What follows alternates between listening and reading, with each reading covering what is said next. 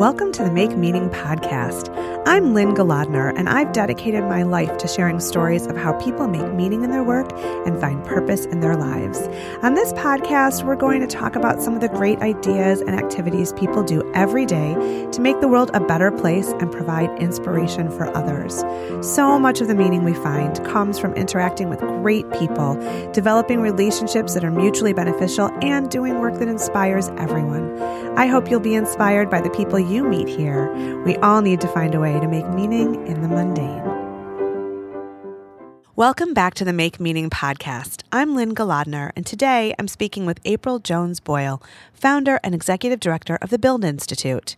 April was a founding team member of D-Hive, where she was director of small business initiatives and helped launch the Build program. She's also the co-creator of a number of small-scale ventures, including the award-winning Family Hootenanny Kids Concert Series and CD, the critically acclaimed Indonesian pop-up restaurant Komodo Kitchen, and the all-mom rock band, the Maidals, featured on the cable television series Gene Simmons' Family Jewels.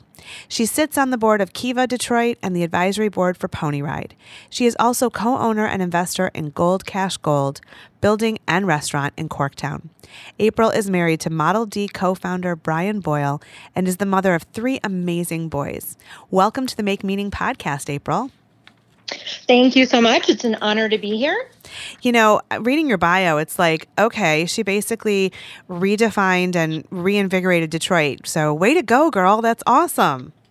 Oh my gosh, thank you. And I would not take credit for that. It is such an amazing city, as you know, with so many talented people. Yes. And I'm just one tiny piece of it. And thank you so much for giving me this opportunity to help amplify some of those stories for sure. That's the thing is that, you know, I see you and hear about you everywhere I turn. And what I love to see so much is your passion for Detroit, which I have as well. And for really making it a city. I mean, I've always been proud to be a Detroiter, but bringing out what is so wonderful about the city. You know, I know that you said in your pre-recording interview that Detroit is a microcosm of what's coming from many urban areas. So, you know, sort of moving away from the big box retail or the manufacturing, being not so dependent on one industry anymore, but instead investing in the human capital and really making this a place where we're living and working and interacting and connecting. So I would love to hear a little bit first about where did your passion start with, you know, investing so much energy and vision in Detroit? What inspired you to get into this work in the first place? Yeah, so I'm a born and raised lifelong Detroiter. Uh-huh. I was born to a young mother who was married to a Vietnam vet, raised in Southwest Detroit. Uh-huh. And I'm going to be 46 this summer. So woohoo, 40s. Yay. Woohoo, yeah. So I have seen the decline in Detroit over the last 50 years, meaning the disinvestment, the neighborhoods kind of falling apart because of so many reasons, Sure. Bad policies, corruption in government, white flight. And so I just have always been, Detroit has a special place in my heart because I was born and raised there. My family has a long history. We own property there. I raised my boys there for the first 10 years of their life. And just really see so many talented people who, we believe that talent is universal, but opportunity is not. Right. And because of so many reasons, but especially I would say, the fact that Detroit is a majority people of color community, that, there just hasn't been the investment in those communities that we need to see to have a thriving, healthy, walkable, economically vibrant neighborhood. And so witnessing that decline over my lifetime and just really seeing so many talented people with great ideas, but without the resources to take those ideas to action, it was really important to me that they have a place to go to learn how to start businesses and to test ideas and to build wealth and ownership in their own neighborhoods and create jobs and redevelop commercial corridors and make Detroit a vibrant place to live for everyone. You're so right, because having opportunity comes from confidence and belief that you can pull something off, that you can do it. And, as an entrepreneur myself, I've worked for myself for 20 years. I am, the daughter of entrepreneurs. And when I think about it from a logistical and I guess from a practical standpoint, and I look at the idea of building a business, the odds are stacked against you, but it never occurred to me to think that way, because I grew up in an environment where we were encouraged to take chances, and my parents said to me, go for it. You can do this. Something can grow from this, because they did it and they had lived it. And so if you don't have that support, you never take the chance. And I think half of success is believing that you can succeed. So it's so important to have that support network to really build you up. Don't you agree? Oh, I so agree. And you've hit on so many amazing points, the confidence part of it. Yeah. Especially being a woman, and you're so fortunate that you've had some entrepreneurs in your family that you were able to see be successful and to encourage you. And so many folks do not have that. Right. And so we are trying to be that friends and family network for them, to encourage them to try. You'll never regret trying. You may always regret not trying. Exactly. And so how can we create a support network and some infrastructure and programs around people so that they can try that in a low risk way? Although, it's never no risk, because there are always trade-offs, and starting a business, as you said, is not easy, and it's not for the faint of heart. Right. And so yet, our more affluent entrepreneurs get to try things, and then they have a safety net around them, or they have family who can step in and help. Sure. So we want to try to do that for people who are underestimated entrepreneurs. So people of color, women, low to moderate income folks, who have great ideas and have great talent. They just, as you say, didn't have entrepreneurs in their family to learn from, don't have the financial backing to get started, but could be successful if they had those things. Sure. So tell our listeners what the Build Institute is all about and what you do for people. Yeah, so we're an idea activator and a small business incubator. We started as part of DHive back in 2012. We have graduated over 1,700 people through our various classes and programs. Wow, the that's bulk amazing. Of what we do. That's amazing. It is. Oh my gosh, it's tons of people. In the beginning, I knew every single participant and graduate. Now it's impossible to keep track of them all. That's fantastic. It's a great problem to have. Yeah, we're so proud of them, and so many success stories. So over 500 companies have started. Over, we'd say, about 1,500 jobs created. We think entrepreneurship can be a pathway out of poverty. Oh, wow. It can, but here's the thing. We honor people's, what they decide success looks like for them. Sure. And we're trying to help support different pathways. So not everyone is going to take the traditional pathway of entrepreneurship. Some people only want to work part-time on their business. Sure. Some people only want to have a one-person business. Right. We think that's perfectly legitimate and perfectly acceptable, and we still want to support you, because someday you may want to grow to 2 or 3 more people. Sure. So you were talking a little bit about, in your notes about having a sense of place and community in order to attract and retain talent. How do you explain that in Detroit? What that sense of place, that sense of being rooted here. What is that like for people? Yeah, well, I think back in the DHive days, the state's economic development strategy, and even Detroit, it was like, and many other cities across the country, we're going to be the next Silicon Valley. We're all going to do tech. Right. Yeah. And it's like, okay, well, first of all, let's look at the demographics of tech. It's mostly white males. Let's look at the demographics of the city of Detroit. It is not that. Yeah. And then also, even if we had those tech companies, how are we going to attract the best and the brightest talent to want to live here if we don't have vibrant commercial corridors? Sure. If we don't have independent small businesses that really represent the culture and uniqueness of our place. And the only way we're going to have that is if we tap into our local talent and really invest in them and help them develop their business ideas and create just exactly that, a sense of place, a vibrant commercial corridor where there are unique shops and cafes and art galleries and boutiques and all those types of things that make people want to live in a place. Sure. Yeah. It's the energy, it's the opportunity. I remember when there wasn't a grocery store to be found within the city limits, or at least one that had edible food. And so that was a huge problem that needed correcting. And, just the basic things that people need to make a good life. You shouldn't have to drive to the suburbs to buy your produce. It's ridiculous, which of course now people are driving from the suburbs to come into the city and be here. Absolutely. Just really be here. It's so great. It's so great.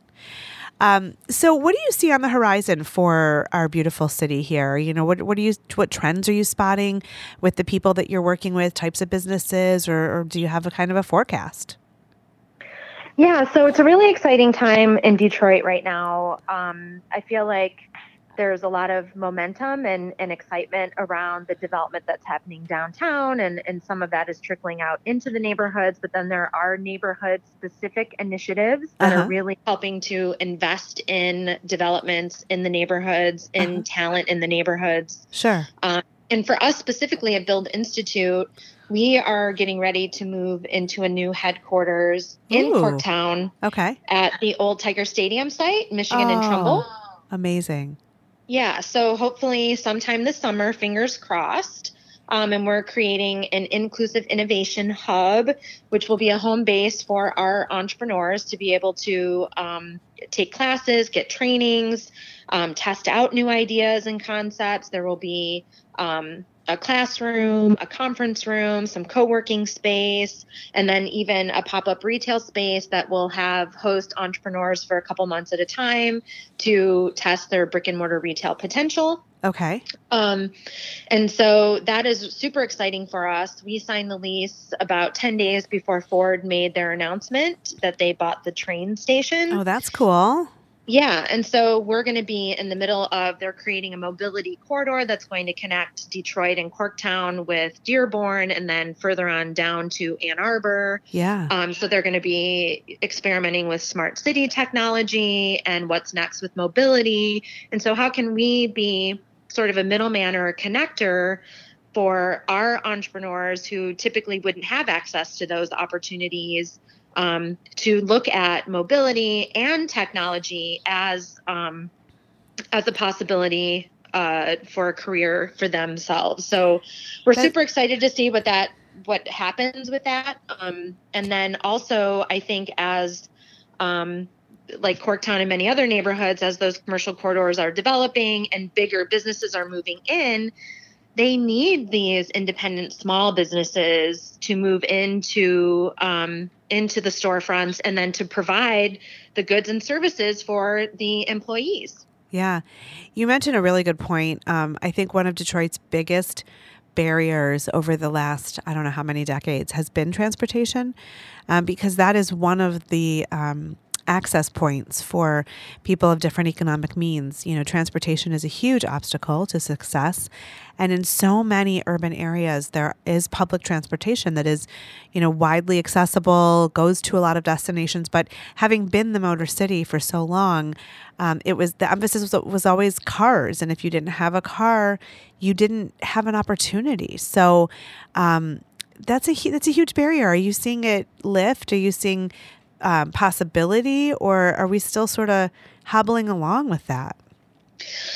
Well, yeah, we've had some advances, yet some setbacks. The Regional Transit Authority, we were trying to get all of the counties on board to sign on to have a comprehensive public transit system. That didn't happen. Right. We do have the Q line, which is a step in the right direction. Yet at the same time, we have the highest insurance rates in the country, which is so ironic, isn't it? Us being the motor city. Yeah. But there are, there with ride sharing, the Ubers and the Lyfts make it a little bit more accessible. Sure. There's now, the Birds and the other, what are those scooter systems that are now even showing up far into the neighborhoods, which is kind of funny to see. Yeah. Although you can't really take those in the middle of winter. Right. So I think the opportunity that Detroit has, yes, we were the motor city, but I feel like we are so well positioned if we can get the leadership to become the mobility city and take the lead on that away from Silicon Valley and some of the other places that are working hard on disrupting transportation. I think Detroit could lead that. So there is huge opportunity there, and we need to make sure that it is equitable and that we are thinking about how can we get, the folks who have the biggest barriers access to transportation so they can get themselves out of poverty, frankly, and get to their jobs. They want to work. Well, but we have a system that makes it almost impossible to afford transit. I will say the Q line, I think it's well intentioned, but it's so limiting, and it's not in the areas where it's most needed. So I'm really hopeful that down the road we're going to see arteries, sort of spread out so that the people who need the transportation are the ones who actually receive it. I'm really hopeful that starts to happen down the road.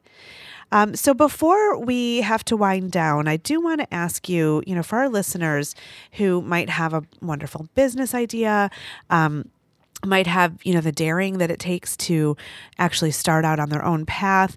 What kind of advice do you have for them, on sort of starting something new, innovating, evolving, finding that sense of purpose in the work that they do? What kind of advice do you have? Yeah, I would say, so Build could be a great resource. If you have an idea and you just don't know what to do next or how to get started, or you need a business plan, or you need a network, taking a Build class or attending a Detroit Soup event, or we have some great Small Business Week events coming up. I would also say, do some soul searching, listen to your internal voice, and let that guide you. And try to focus is also really important, and not listening to the noise. So it really is a balance of that, getting out there and talking to people, yet being very mindful of staying focused and ignoring the noise. Sure. So where can people find Build Institute? Oh, well, we're just launching a brand new website this week. So you can go to buildinstitute.org, and then we're on all of the major social media sites: Facebook, Instagram, Twitter, LinkedIn, etc. All right. Well, great. April Jones Boyle, it's such a pleasure to talk with you. I'm so inspired by all that you're doing to build up Detroit, literally and figuratively. And I hope you'll keep telling those stories so that more people are inspired to get in on the game. Thank you so much for having me. Really appreciate the opportunity to share what we do, and would love to come back and do it again. Sounds great. Everybody listening, check out the Build Institute. Thanks so much, April. You're welcome. Thank you. Bye. Bye. Thanks for listening to the Make Meaning podcast. I'm Lynn Galadner, and I've really enjoyed being here with you today. You can find the Make Meaning podcast wherever you listen to your favorite podcasts, and I'd love it if you'd share our great conversations with all your people so we can add meaning wherever we go and whatever we do.